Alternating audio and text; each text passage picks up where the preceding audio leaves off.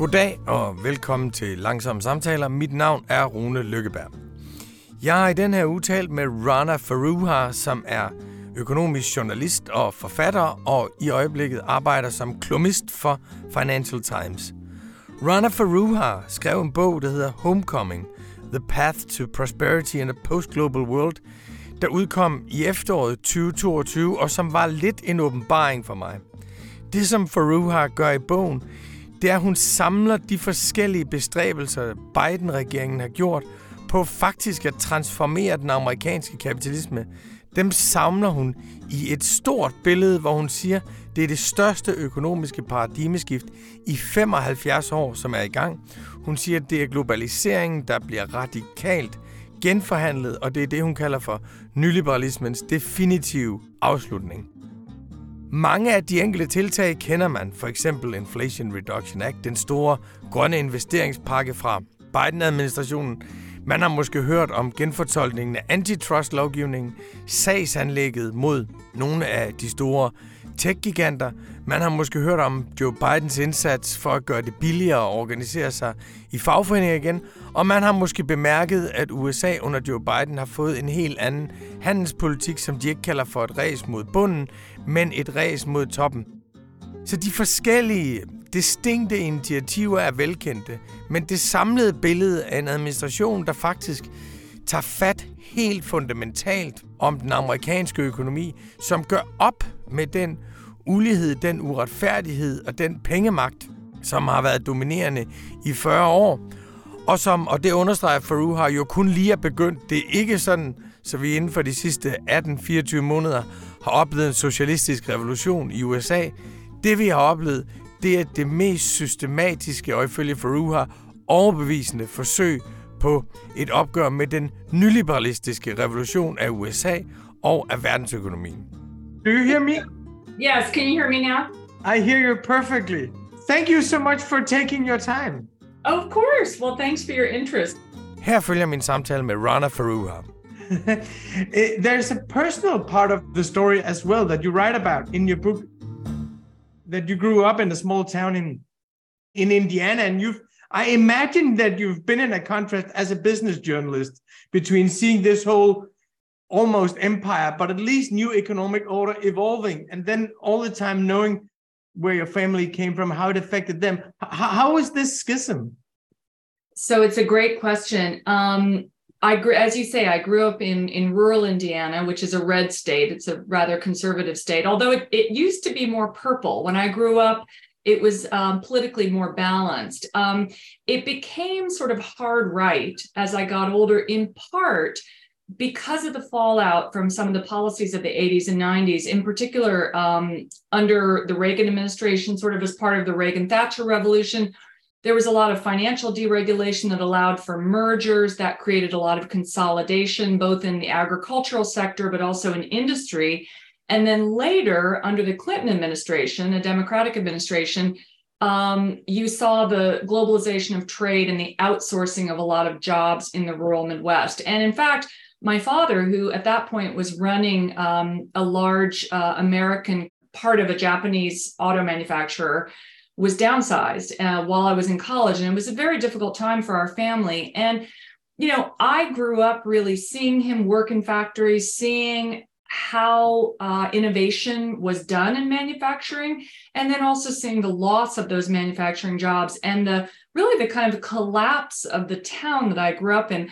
So when I came out east to go to university at Columbia, when I sort of joined, what you might call part of the global elite, at places like the Financial Times, I always kept in mind that the reality, the on-the-ground reality, was very different in many communities than what the economic theory would tell us it should be. And I tried to really focus on that in this book.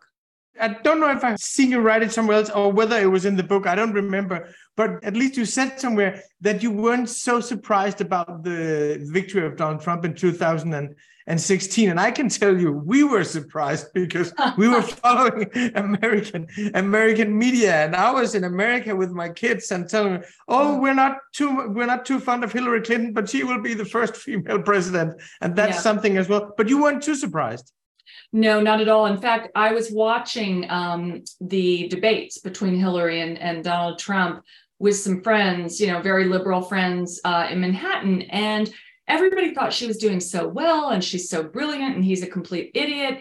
And I remember when the issue of trade came up, and in particular when the issue of NAFTA, the North American Free Trade Agreement, came up, which was very hard for a lot of workers in the Midwest. A lot of jobs went to Mexico. A lot of production started to be downsized.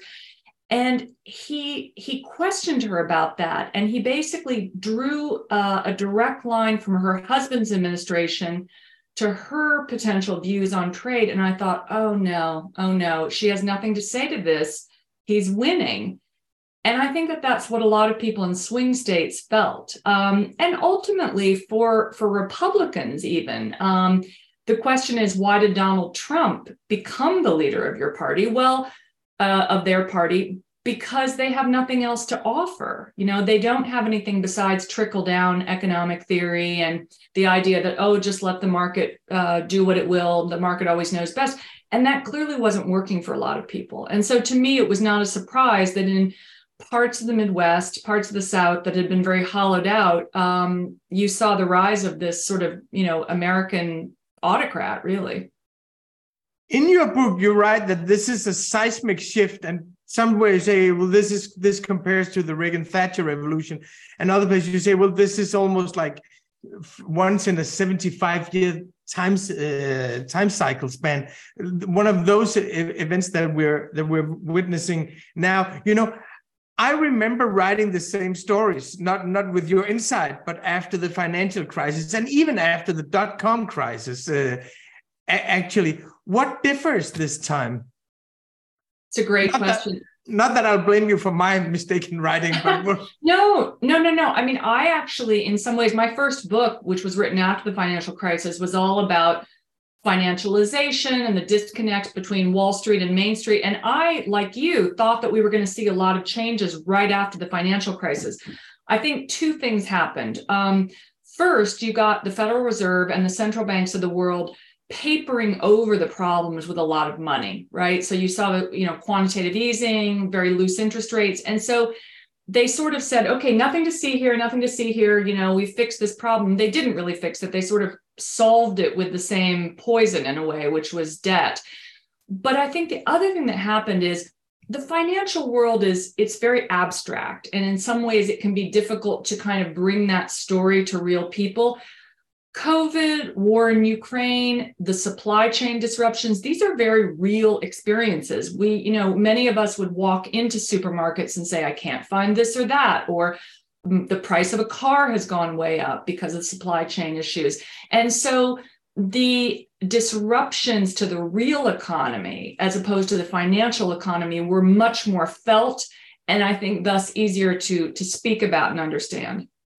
It seems to me that another difference is that in 2008, the left or the progressive, whatever you want to call it, they weren't prepared for it. You didn't have a lot of policies. You didn't have a lot of suggestions. And it seems to me now that you had the Bernie Sanders campaign, you had the Elizabeth Warren campaign. They were very, very different in their approach to policy and their theories of change. You have the theories by Zuckman and theories by Piketty. It seems that there's been a lot of development of ideas and policies on the left. I think that's fair. And you make a good point, which is that these things take a while to develop. I remember James Carville, who's an American sort of politico, telling me once it takes about 5 years for an idea to make its way from being an idea to being part of the felt experience and the understanding of the person, the average person. And so I think you're right that after the financial crisis, people did a lot of thinking. Those ideas are now in the public sphere and we're being talked about, and you and I are having this interview. And so it takes time, but we're there now, I think, at the point where we're getting a new narrative.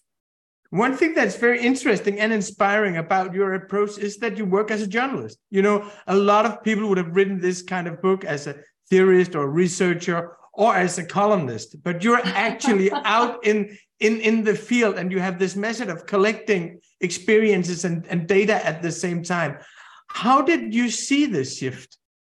That's kind of you to say, and I'm glad that came through, because it's actually something that's very important to me. I do work as a columnist now, and I actually work with a lot of economists, and that has value, that sort of theoretical approach. But I think that one of the problems of the last certainly 20 years, if not arguably the last 40 years, has been that we've had a lot of deductive thinking and not a lot of inductive approaches to things. And this is part of the problem, that the theories are not working well. We didn't predict the financial crisis. We didn't predict, well, some of us did, but, many people didn't predict the supply chain disruptions that would come from something like the pandemic or COVID. We thought the world was flat because that's what the economists told us. But those of us who are journalists, and certainly real people in the world, are often having a different experience. And I think it's very important to bring together the deductive and the inductive. And that's what I try to do in the book. And then you have these words that are key concepts in your book: efficiency and resilience. And I think they are becoming key concepts here as well. And I noted that when Catherine Tai, she came to Davos, she was talking a lot about resilience and efficiency. Can you explain these concepts to us here? Sure, absolutely. So efficiency is often used as a shorthand for the Chicago school way of looking at economics. And by the Chicago school, I mean the University of Chicago, Milton Friedman-esque economic thinking, which would hold that as long as corporate share prices are going up and consumer prices for goods and services are going down, there's no problem. It doesn't matter how big companies get. It doesn't matter how much political power they have. It doesn't matter if wages are stagnating. As long as things are getting cheaper and companies are getting richer, it's all good. That has basically, particularly in the Anglo-American world, been the economic philosophy and the driver of policy for the last 40 years. But efficiency comes with its own risks. And one of the things that efficiency theory has encouraged companies to do over the last several decades is get bigger and silo their supply chains, offshore jobs to the cheapest labor locations, and really kind of have production done as much as possible in one place. That comes with risks. It's all good as long as everything's working properly, but the minute that you get, say, a pandemic in China wants its masks back, then you get a PPE shortage, or the Ukrainian war means that you can't get certain auto parts shipped around Europe. Or, if you're in the case of Germany, if you get most of your gas from an autocrat, that's a problem. And so we begin to see that efficiency isn't the same as resiliency. And resiliency involves a few things, thinking first about not just the well-being of companies and consumers, but the well-being of labor, the well-being of local economic ecosystems. It also means making sure that you have multiple suppliers, be they in companies or in countries, rather than just a single supply chain. So I could go on, but I think that this idea of efficiency not being as efficient as we thought is very important going forward. So where do you see it in policies, this focus on, as I now learned, it's called resiliency and not just resilience. Where do you see it in concrete policies now? Well, it's interesting, the Inflation Reduction Act in America, which has been quite controversial, of course, in Europe, because it's essentially a climate change bill, which is meant to encourage American companies to invest more in the green transition. But there are subsidies given to U.S. manufacturing. That's been controversial amongst some allies. But that is an example of, for the first time, really, in my memory, the American government saying, let's think about something aside from shareholders and consumers. Let's think about making the transition to a climate future. Let's think about prioritizing union labor. Let's think about creating some real carrots and sticks for companies that are doing the right things versus those that are doing the wrong things. And so that would be one example. I think, honestly, some of the decoupling that is happening with China, where American policymakers are saying, you know what, maybe not such a good idea to be exporting really crucial technology to a country, like it or not, that is considered the major geopolitical adversary. That's also about not just letting the markets decide. So there are many factors in this, but those are two good examples.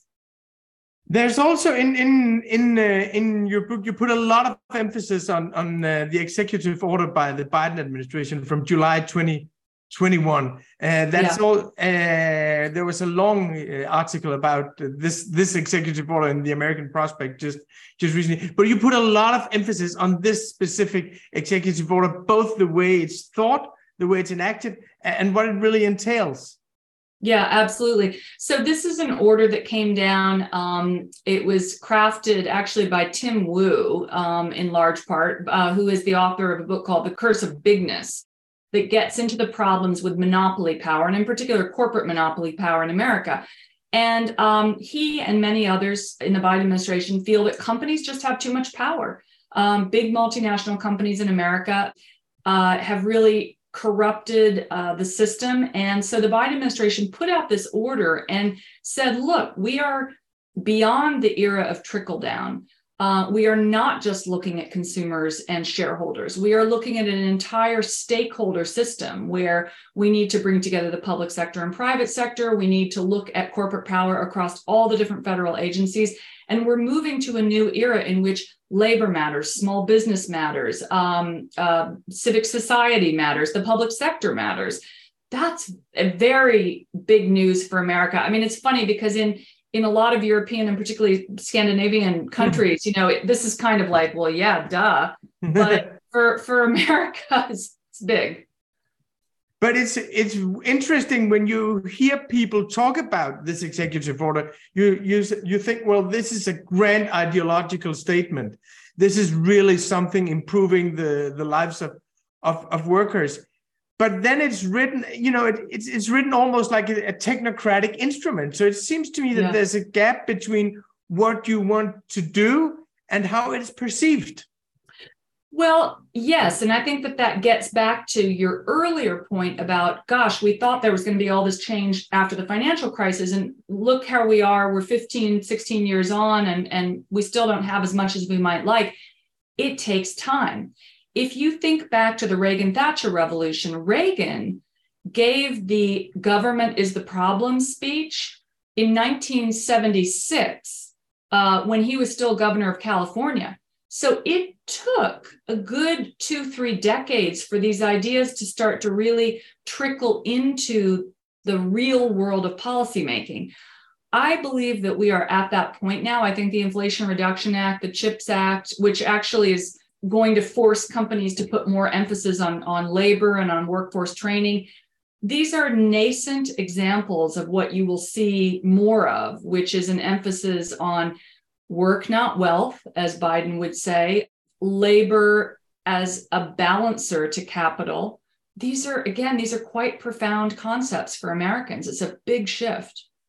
Some of the things that Obama did through executive action, they were reversed by Donald Trump when he came into office. So I think here in Denmark, we're a little worried about everything that gets done through executive action. And also because it's not a way of doing government, really. Here we don't do it that way. We go through parliament, which is easier in a small country. And that's another story. The point I want to get to is that you say in your book that there's actually some common ground here. This is not executive action like you did with the EPA or some of the climate stuff and energy stuff. This could actually gain support from Republicans. Yeah, for sure. And that's actually one of the things that makes me believe that this is a long-term trend. You see on both sides of the aisle, the Democrats like it because they're pro-labor, they're pro-worker. But the Republicans like it for two reasons. One, they see these issues as national security issues. They look at the market knows best approach and they say, well, what that did was outsource our entire industrial commons to China. And that's worrisome to people like, let's say, Marco Rubio or Josh Hawley, some of the senators on the right. I would say that someone like Robert Lighthizer, who was the U.S. trade representative under Trump, his ideas are not all that different from those of Catherine Tai, who is the Biden trade representative. I would say Biden has taken these sort of blunt force ideas from Bob Lighthizer, the tariffs, and really developed them into more of an industrial strategy that's not just about hurting other countries, but really about saying, what are we doing wrong here in America and what can we do better? But the bottom line is there is definitely overlap. It's interesting, Ro Khanna, who's a Democrat from California, and Rubio, a Republican from Florida, actually just co-sponsored a bill together which would require all federal agencies to look through their supply chains and identify areas of risk, identify areas where there might be a need for more resiliency, to look at monopoly power. So a lot of across the aisle cooperation here. You know, I spoke to Michael Sandel, who's the political philosopher up in Harvard a few weeks ago, and he said, well, he was very hopeful about this Biden revolution, as he called it, but he said he was doubtful that it would stick after Biden, because he said so much was about Biden's way of thinking about policies and Biden doing politics by instinct. Then I spoke to Ben Rhodes last week, and he said, oh, this is not about Biden at all. This is just Biden being at the center of the Democratic Party. These were ideas that were developed over a decade. If you look at our administration, started with Larry Summers, ended up with Janet Yellen. And of course, we sit here in Denmark saying, well, what if Biden is too old to run yet again? What if he's too old? Yeah. How dependent is this agenda on Joe Biden? Great questions. We all worry about him being old as well, but I think he is going to run. So a few different issues there. First of all, there's a real gap in U.S. politics. I mean, you've got a lot of sort of elder statesmen like Biden. Biden is kind of pre-neoliberal. I mean, you know, he was around before the Reagan-Thatcher revolution. So you've got people like that, and then you've got the kind of AOCs and the younger sort of woke progressives, but you don't have a lot of people in between. You know, I'm 52. There's not a lot of people from my era, top talent, that went into public policy. And that's part of the problem, because that was about the Reagan-Thatcher revolution and the growth of money culture, and everybody wanted to work for McKinsey or Goldman Sachs, and nobody wanted to go into government. And so there's been this sort of hollowing out of talent. That's point number one. However, I would say that this post-neoliberal world is coming with or without Biden. And I think that that is also about demographics, because if you look at the younger generation of Gen X, Gen Z, the millennials in America, they don't have any asset wealth to protect. They don't have that much invested in the old system. They can't afford homes. They don't have stock portfolios.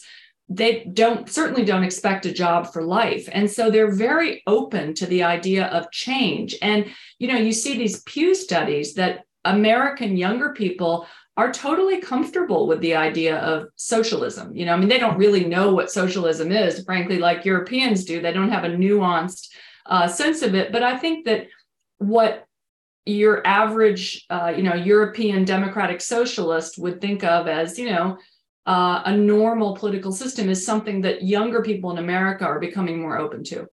I think there's another aspect here, which for me is very interesting, is that for a lot of years, we had a lot of theories on the left that were dominant. They were very much about culture, identity, race, gender, very important. But you didn't have a lot of overlap between what you could call technocratic insight and then a leftist agenda. So you had a lot of people who were outraged after the financial crisis, but they didn't really know about credit default swaps or didn't really know what derivatives were. But it seems to me that there's a kind of school around Barry Lynn, and you have a new generation of intellectuals that you write about in the book, and they seem very interesting to me.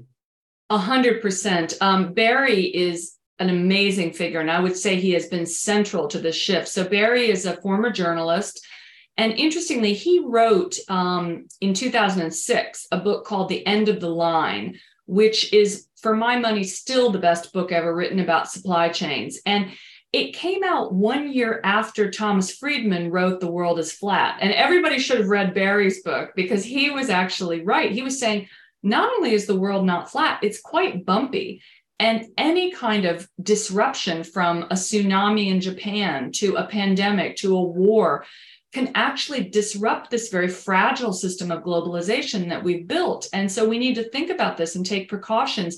And we need to think about concentration of power, be it in countries like China, or in companies like some of the US multinationals, the big tech firms. And so Barry has now built a movement really around antitrust. I actually sit on the board of his nonprofit Open Markets Institute.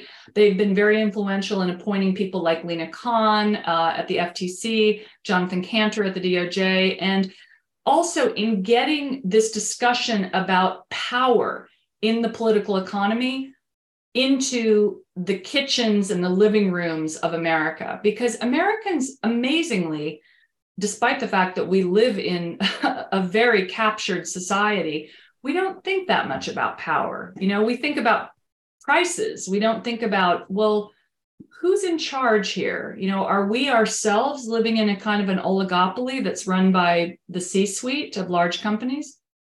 Margrethe Vestager, who's Danish, and you know, when she started being the competition commissioner for the European Union, she said, well, all she had to do was to read the original antitrust legislation in America. That was everything she needed. That was the normative foundation for whatever for whatever she did. And we were very hopeful in the beginning about the way she took on big tech. But now, after 4 or 5 years, of course, we have the sense that, well, democracy is back in the game. They're not just spectators to their concentrating power and wealth. But we also have the sensation that even though she's right, it doesn't really change anything. You know, there's a little you can do, but has the balance of power shifted over the last 4 or 5 years? Marginally, but not substantially, would be my guess. How do you see the real potential of this antitrust movement? It's an interesting question. I love Vestager. I think, in fact, I'm going to be next week at or actually later this week, I'm losing track of time, at a big antitrust conference in Brussels where she'll be there. It's interesting because actually when she sort of came to power, I would have said Europe is going to be where the action is on antitrust. And in some ways, I think that the action has changed and it's now in the US. And that's surprising because, frankly, I think in America we have bigger companies to tackle, but perhaps also because the situation is so stark here. You know, there is just such a superstar effect, and there's been such growth and concentration in almost every industry. I mean, radically increased over the last 20 years levels of concentration. Perhaps it's easier to create the storyline. Perhaps it's down to activists like Barry Lynn that you mentioned who have done a good job. I know that there is a conversation now happening transatlantically. I'm certainly part of it. Barry's part of it, where we are trying to get everybody on the same page, because I believe that if the US and the EU could really come together and say, you know what, price is no longer the metric here. First of all, price in a barter economy, which is largely what the digital economy is, it isn't even relevant. You know, the economic laws of gravity stop working. I think if that can be a really key understanding and there can be a closer alliance with some of the big antitrust cases, then I think we could see faster change. It seems to me that you have, at least in principle, an alliance between Vestager and Barry Lynn and the Biden administration when it comes to antitrust. But when it comes to reinventing the investment state, when it comes to the Microchips Act, when it comes to the IRA, Margrethe Vestager, I don't share her view, but her view is the following, is that as soon as you start putting state money into great corporations, then you actually take money out of the pockets of citizens and you give them to shareholders. So that part, you know, she's, for several reasons, very skeptical about the IRA and the Microchips Act. I think Europe will eventually come along. I think Catherine Tai is right. It's not a race to the bottom anymore. It should be a race to the top. But there is a conflict here. Well, it's true. It's a good point. And, you know, perhaps her view and that of some other Europeans is coming out of the fact that there are a lot of big sclerotic national champions in Europe, particularly in France and Germany, that, you know, are problematic. So I can understand that point of view, but I agree with you that a little bit of industrial strategy to create what Bill Janeway, who is a Cambridge academic, would call a productive bubble. And by what I mean by that is, when you see throughout history periods of really shared growth, where there's a big innovation and the public sector puts a floor under it, and then the private sector commercializes it and the growth is shared. That's when you have a little bit of industrial strategy. And that doesn't have to mean tons and tons of public money going into certainly, a wide variety of industries. I do think chips we need more of. I think the idea that you ever had 92% of all of the world's high-end semiconductors in one very highly geopolitically contentious island, Taiwan, is ridiculous. That wasn't good for China. It wasn't good for America. It wasn't good for Europe. So Europe needs more chips. America needs more chips. Making them regionally would be a good thing because it would save us on energy costs and transport. It would save us on the carbon emissions from that, and it would create more jobs regionally. That's not a zero-sum game. That's a win-win game for everyone. And historically, it's those periods when the public sector can kind of provide a bit of a tailwind to an important new technology, be it the railroads or the internet. That's when you get shared growth. And I think that we are at that moment now. Yeah, and that's easier for America than it is for Europe because, the European Union is made between nation state and they don't want fiscal policies. And that's why when you in Europe, you want to do something for the workers of Europe, you want the green transition to be a benefit for the working class. Well, it's very, very difficult. And you have a lot more capacity for action in America. Yeah, I guess that's probably true. And I think that speaks to Europe still coming to grips with wanting the economic benefits of a union, but not wanting the shared political structures. And the truth is, I don't think you can have one without the other. You're very clear in the book that globalization has failed. But I often wonder whether it failed for the consumers and whether when I look at my own family, to what extent they are citizens, to what extent they're workers, and to what extent they're consumers. Of course, I want everyone to be citizen first, then laborers, and then consumers. But I'm not sure if you say this new globalization, this renegotiation of globalization, if this will mean rising consumer prices, I'm not sure that they'll think it's a very good idea. I think for many of them, consumer prices is more important actually even than labor prices. It's a great question. You're pointing out the big hurdle, the big challenge to this new post-neoliberal world, which is, I believe that if you look at the midterm to long term, that this will be a very good thing for cost of living and quality of living because it's going to create better jobs and more middle income jobs. But I think in the short term, you're right, prices will rise somewhat because if you think about, well, what's the real cost of a t-shirt? If you think about human rights, if you think about, do I want to buy a t-shirt that's made with cotton taken from Xinjiang, China, which is made by the tiny hands of Uyghur children? Or do I want a properly made union t-shirt? Well, it's probably going to be 3 times the cost. That's something we're going to have to grapple with. The cost of carbon is another thing we'll have to grapple with. But I think that as these things get codified, and in America, the Inflation Reduction Act is actually a way to start codifying them and saying, we are going to reward companies that do the right thing, and we are not going to let in cheap imports. We're not going to be flooded with things that are made in ways that don't reflect our values, that you'll just simply see a change. You will see a shift. Part of this is going to be about governments being able to force companies to take on some of the burdens and the costs of this more resilient paradigm. And interestingly, I'm not sure when this program is airing, but tomorrow, Tuesday, the 28th February, Gina Raimondo, who's the Commerce Secretary of America, is going to put out the application form for the subsidies for the CHIPS Act. So companies that want to get subsidies to produce semiconductors or support the semiconductor industry in America are going to have to show that they are improving the workforce, that they are working with local schools, that they are working with unions, that they are actually helping to bolster the community and the commons rather than just driving down prices. So slowly but surely, we are seeing these changes. But I agree with you. It's going to have to be messaged very carefully politically. Otherwise, we risk people saying, well, I just want cheap stuff again at Walmart. Although, let me just say one more thing, which is in all OECD nations, but in America in particular, cheap stuff has not made up for the fact that all the things that make you middle class, housing, education, healthcare, were growing in cost at 3 times the core inflation rate, even before this latest bout of inflation. In America, with the interest rate hikes and the housing market being as frothy as it is, the price of a mortgage carry is about 75% higher than it was, a year ago. So a cheap TV at Walmart, a cheap gadget is not going to make up for the fact that you don't have enough money to buy a house.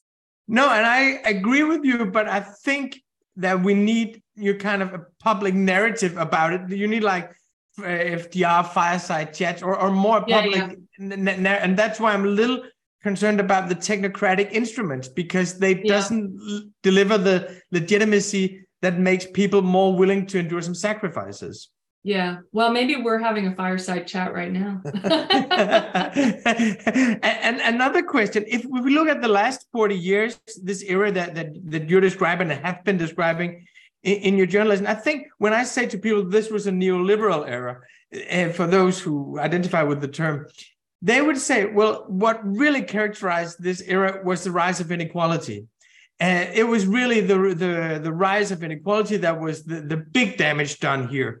In these Inflation Reduction Act, Microchips Act, antitrust, I don't see anything confronting inequality directly, like, for instance, if you reform the tax code.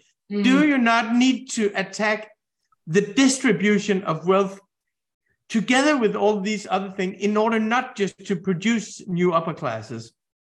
I 100% agree with you. And, a lot of European economists, younger economists have talked about a wealth tax. I think that would be a good idea. I think I would say the one caveat is that the fact that Janet Yellen, the Treasury Secretary, was able to push through at least some harmonization of tax codes across the OECD. I think that is a good thing. That's a big deal. But yes, we 100% need to tackle the tax code. We need to stop incentivizing debt, start incentivizing savings. That's kind of a soup to nuts transition that for sure needs to happen. But this is a long process. This is a marathon. It's not a sprint. We could be having this conversation in 10 years and in 20 years, and there'll be more to talk about. One last issue that I want to touch about is about climate, because it seems a little absurd to me. I understand this is the best Biden could do for a green transition in America. And I think what he does will help us here in Europe. I think austerity will lose eventually. But what I can't help thinking also is that this is also a way of protecting the American way of life. This is also a way of saying you don't need to reduce your energy consumption. You can continue living like you always did. You can just drive an electric car instead of the old combustion engine. So I have a feeling this is the best we can do, but there's actually also a kind of almost climate denialism about it.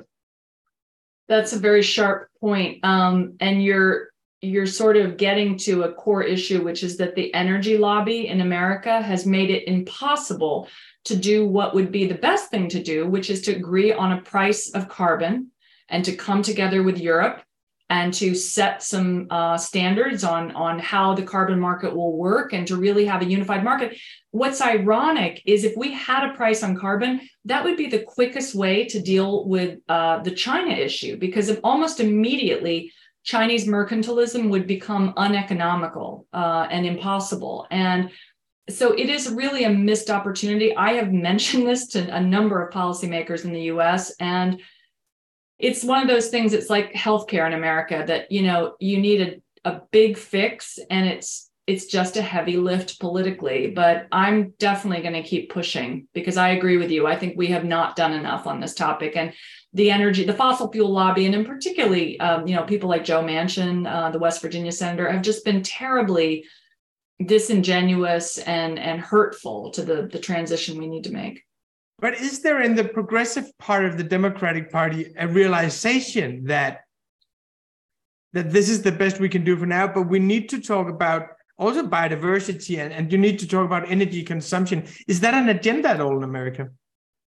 It is, but it's not at the level of sophistication that it's had in Europe. And I think that there's a more profound point that you seem to be hinting at, which is, when are Americans going to stop eating more than their share of the pie? I mean, like, we have something like, 6% of the world's population and over 32% of the wealth and consumption. And eventually that is going to have to balance out. We're going to have to live in smaller homes. We're going to have to drive more efficient cars. We're going to have to bike more. We have to do all these things. And it's going to be painful. And I think it is going to challenge, and it is challenging in the red states in particular, the idea, this kind of, you can come to America and live however you want, live free or die, do your thing. We're going to have a more communal society, and that will be a challenge. I have just one last question for you. You emphasize the meaning of place, that places matter. And this has been kind of ignored in globalization. Just say, well, people move to wherever the jobs are and wherever the growth is, that the place. Why is that such an important point for you, that the local place matters? Well, for starters, it's not something that's been factored into economic models. The idea that growth is different depending whether you're sitting in Malmo or Austin, it's different. These are different places, and job creation happens differently. Education schemes are different. I guess maybe I'll end with a personal anecdote, which is, it kind of was one of the reasons I wrote this book. I went to talk about some of these changes in globalization and how they affected labor in wealthy countries with the former labor leader in the US, Richard Trumka, who used to head the AFL-CIO, which is the largest union here. And I said to him, what were the conversations that you were having with policymakers in the 1990s about this? And he said, well, someone from the Clinton administration had come to chat with him about it and said, look, we know that NAFTA, China, and the WTO, we know this is going to really hurt US labor, and that's going to have an effect economically, but don't worry. Eventually wages will equalize around the world. And in the meantime, you'll get a lot more cheap stuff. And Trumka said, well, how long is that leveling out going to take? And the policymaker said 3 to 5 generations. And that really says to me a lot about where we are, not just in the US, but in many parts of Europe. Economists thought that you could create jobs anywhere around the world and it would all be the same. And it wouldn't matter that entire communities were hollowed out, and those communities vote. And those politicians that they elect, people like Donald Trump, can then have major impacts on the world. That just wasn't factored in. And that's why place matters.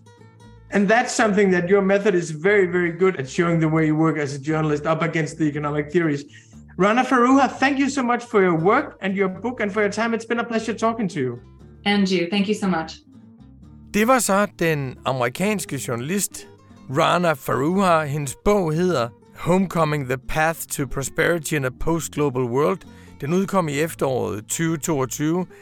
Foroohar har også skrevet en bog, der hedder Makers and Takers: The Rise of Finance and the Fall of American Business, som handler om finanskrisen, og hun har lavet en bog om tech, der hedder Don't Be Evil: How Big Tech Betrayed Its Founding Principles and All of Us. De 3 bøger kan jeg stærkt anbefale, hvis man vil gå videre med de ting, som vi har talt om her. I næste uge, der skal vi tale med forfatteren Mitu Sanyal, der har skrevet en helt fantastisk roman, der hedder Identity, som handler om en professor i postkoloniale studier og gender studies ved Universitetet i Duisburg, der bliver en kæmpe kanon blandt de studerende, en sand forfører og en enormt intellektuelt frigørende skikkelse. Saraswati hedder hun. Hun bliver sådan en, de studerende flokkes omkring for at lære de nye frigørende tanker og teorier at kende, og det bliver et eksistentielt anliggende for dem at følge Saraswatis kurser. Det viser sig desværre, at Saraswati, der har givet sig ud for at være inder, i virkeligheden er hvid, så hun har snydt med sin race. Hele hendes frigørelsesprojekt baserer sig på en løgn om, hvem hun oprindeligt var. Eller er det en løgn? Er det, som Saraswatis har lært sine studerende i virkeligheden, at de skal se bort fra oprindelse, og i stedet for se, hvad er det for en identitet, vi selv skaber? Det er dramatisk, det er moralsk, det er politisk, det er radikalt, og det er helt vildt sjovt. Den bog og hele den tænkning taler jeg med Mitu Sanyal om i næste uge. Den her udsendelse var ligesom alle andre langsomme samtaler, klippet og produceret af vores gode ven og hjælper Anne Pilegaard Petersen. Mit navn er Rune Lykkeberg. Tak for nu.